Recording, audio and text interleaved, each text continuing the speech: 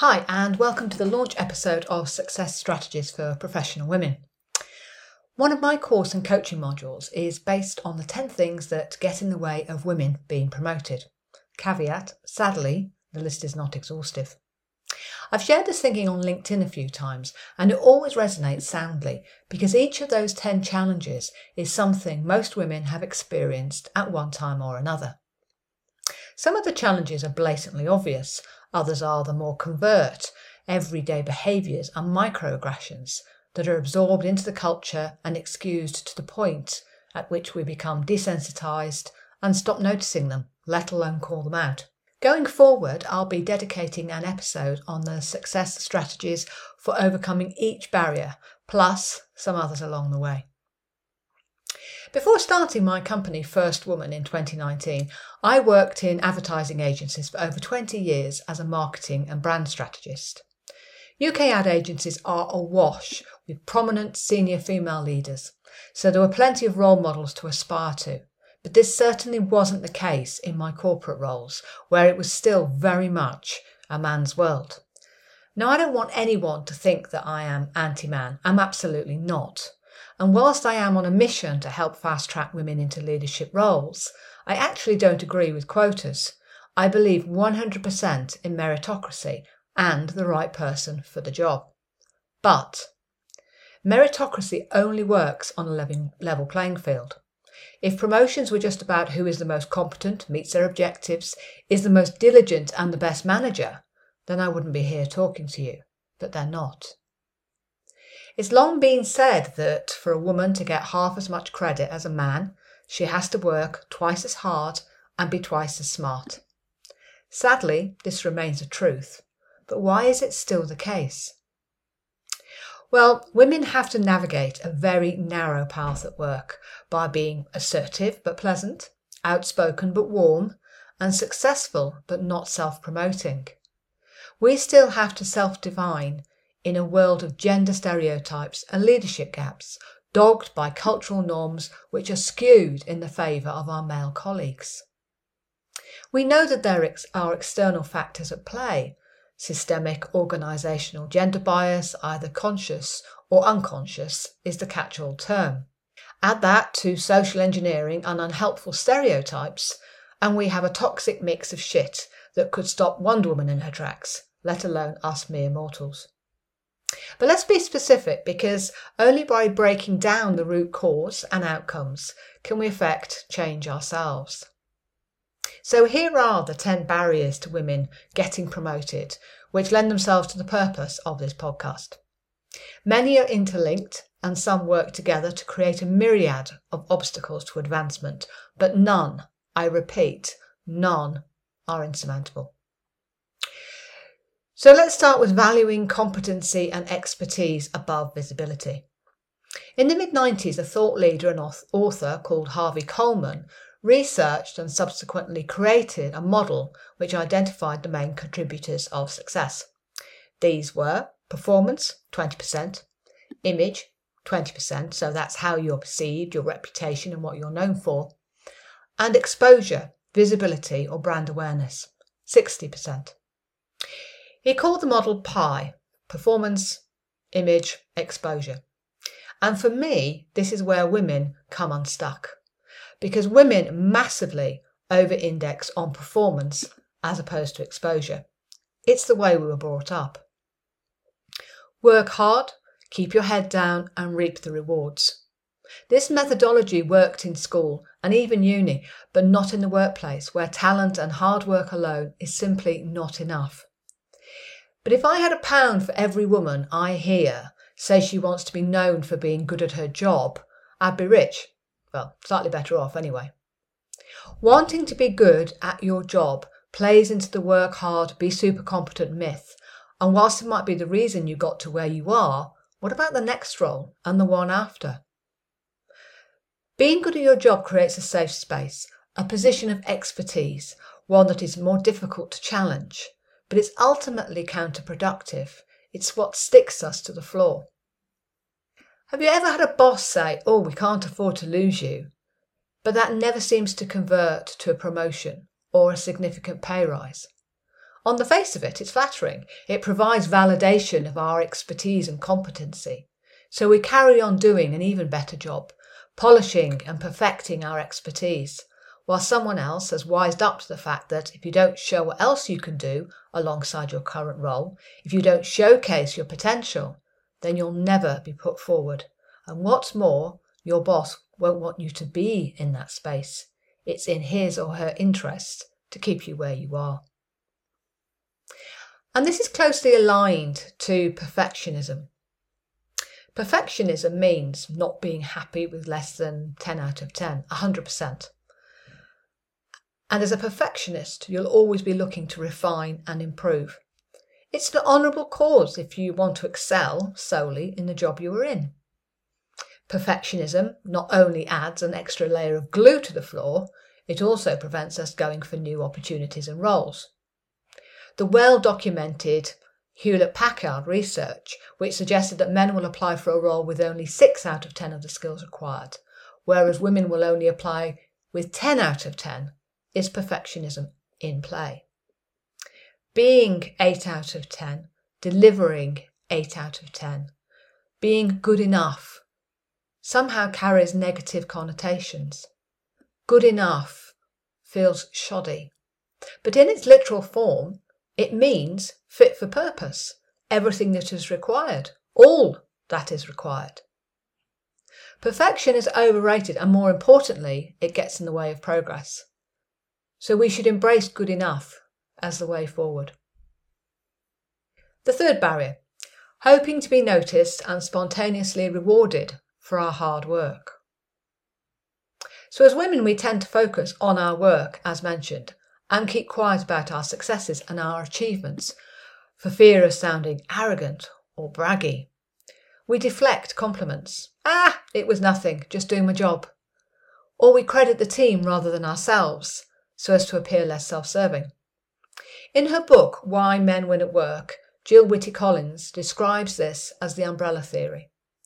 It refers to how women work hard, hiding under an umbrella, never mentioning their achievements, but hoping, despite being invisible, that they will be noticed and rewarded. Remember, Harvey's pie theory suggests that performance only contributes 20% towards success. So this rarely happens, especially when your boss would actually quite like you to stay put. Which brings me neatly on to number 4, reluctance to own our own achievements. Women hate to self-promote. I've heard it described as inelegant, vulgar, cringe, and wholly unnecessary. Or at least it should be. But the problem with being overly modest is, contrary to popular belief, your achievements won't speak for themselves. They need a voice, your voice. If you don't take credit for your achievements, then someone else will, or it will be misattributed. Self-promotion doesn't mean you have to permanently big yourself up. There are other ways of sharing your achievements. Simon Sinek is quoted as saying, "Confidence is knowing you are good. Arrogance is thinking you are better than everyone else." And I'd add that it's not bragging if it's fact, but the skill in this is in the delivery. Another difference between men and women. Women build networks for personal rather than professional benefit. We thrive better in safe spaces with people we know, we like, and we trust. These people become confidants and allies. We gladly invest our time and energy into others. We nurture our teams, helping them to grow. It's what we do. And the relationships become personal. So no surprise that when it comes to leveraging these relationships for professional purpose, it feels disingenuous. Men, on the other hand, build broader, more shallow networks of associates, based on the understanding of you scratch my back and I'll scratch yours. They also have the upper hand with beers after work, rounds of golf, informal gatherings that, if you have to get home for the kids, will likely exclude you. Men understand the importance of being seen by the right audience and how to make that happen. Women see this as playing politics, and it's not something they want to be part of. Their preference is to hope they will be noticed without being intentional.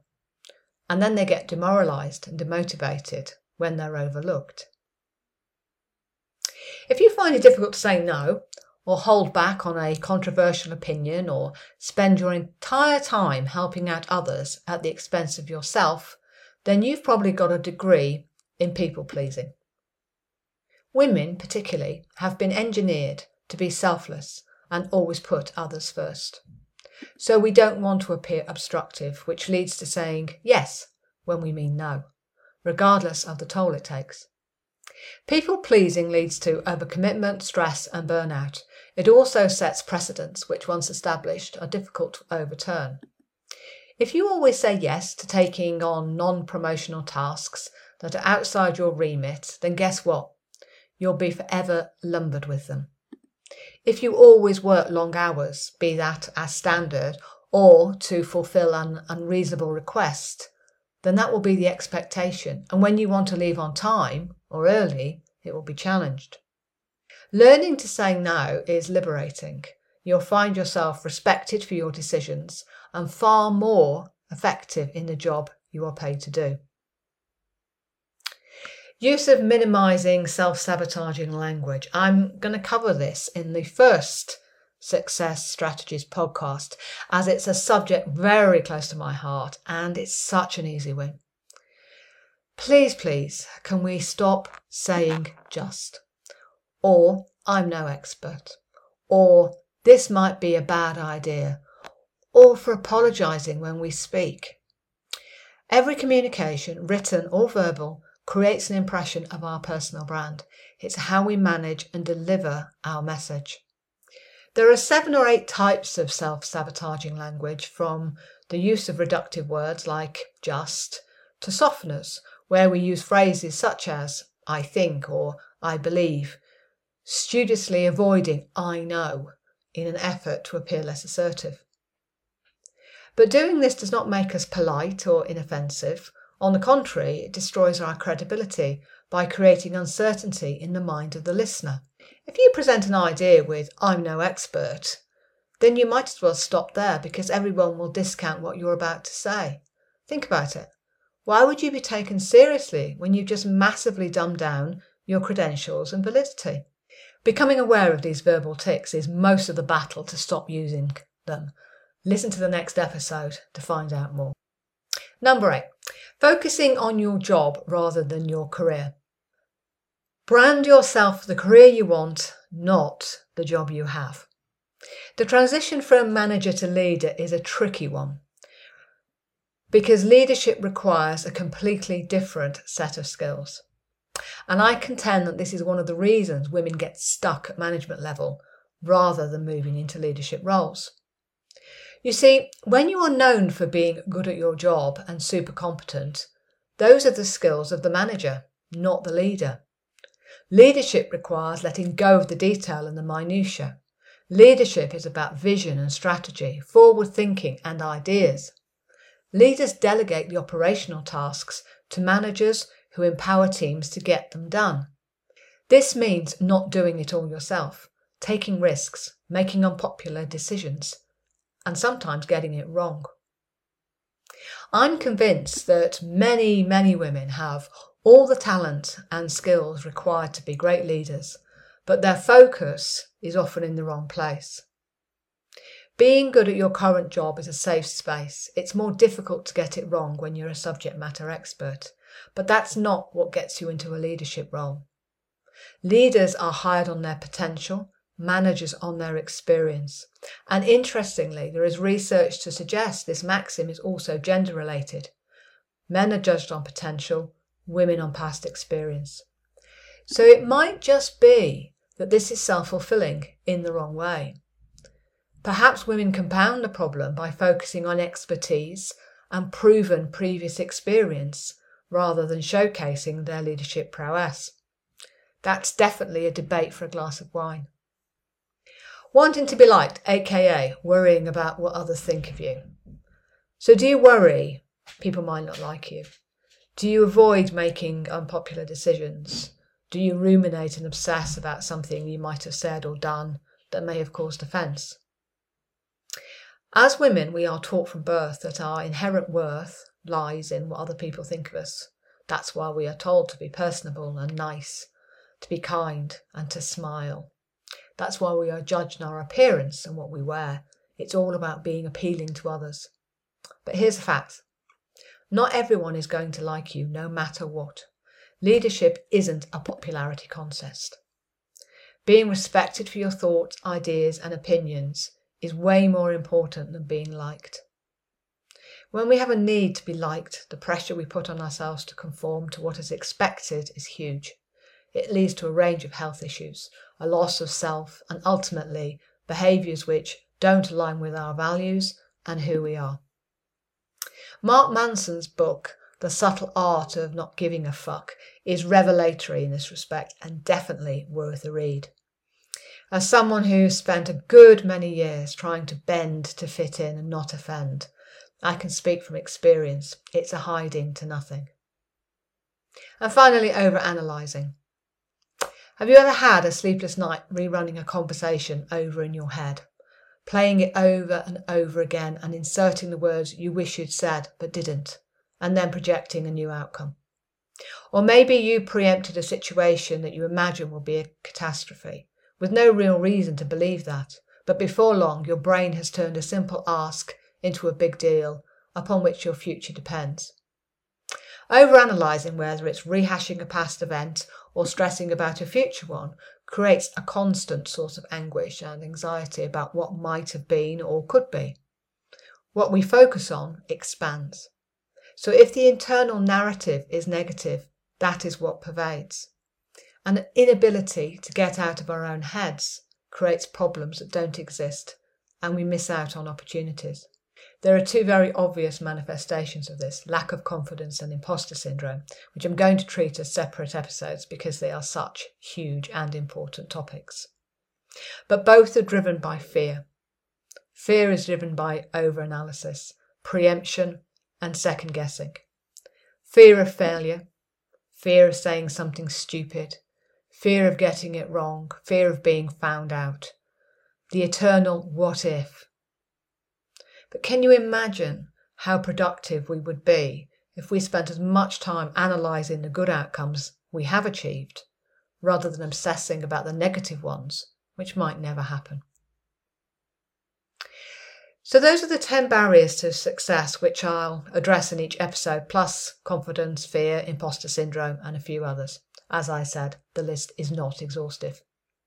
I've already uploaded some of these episodes onto the cast, with more to come on a weekly basis, or frankly as often as I can record them.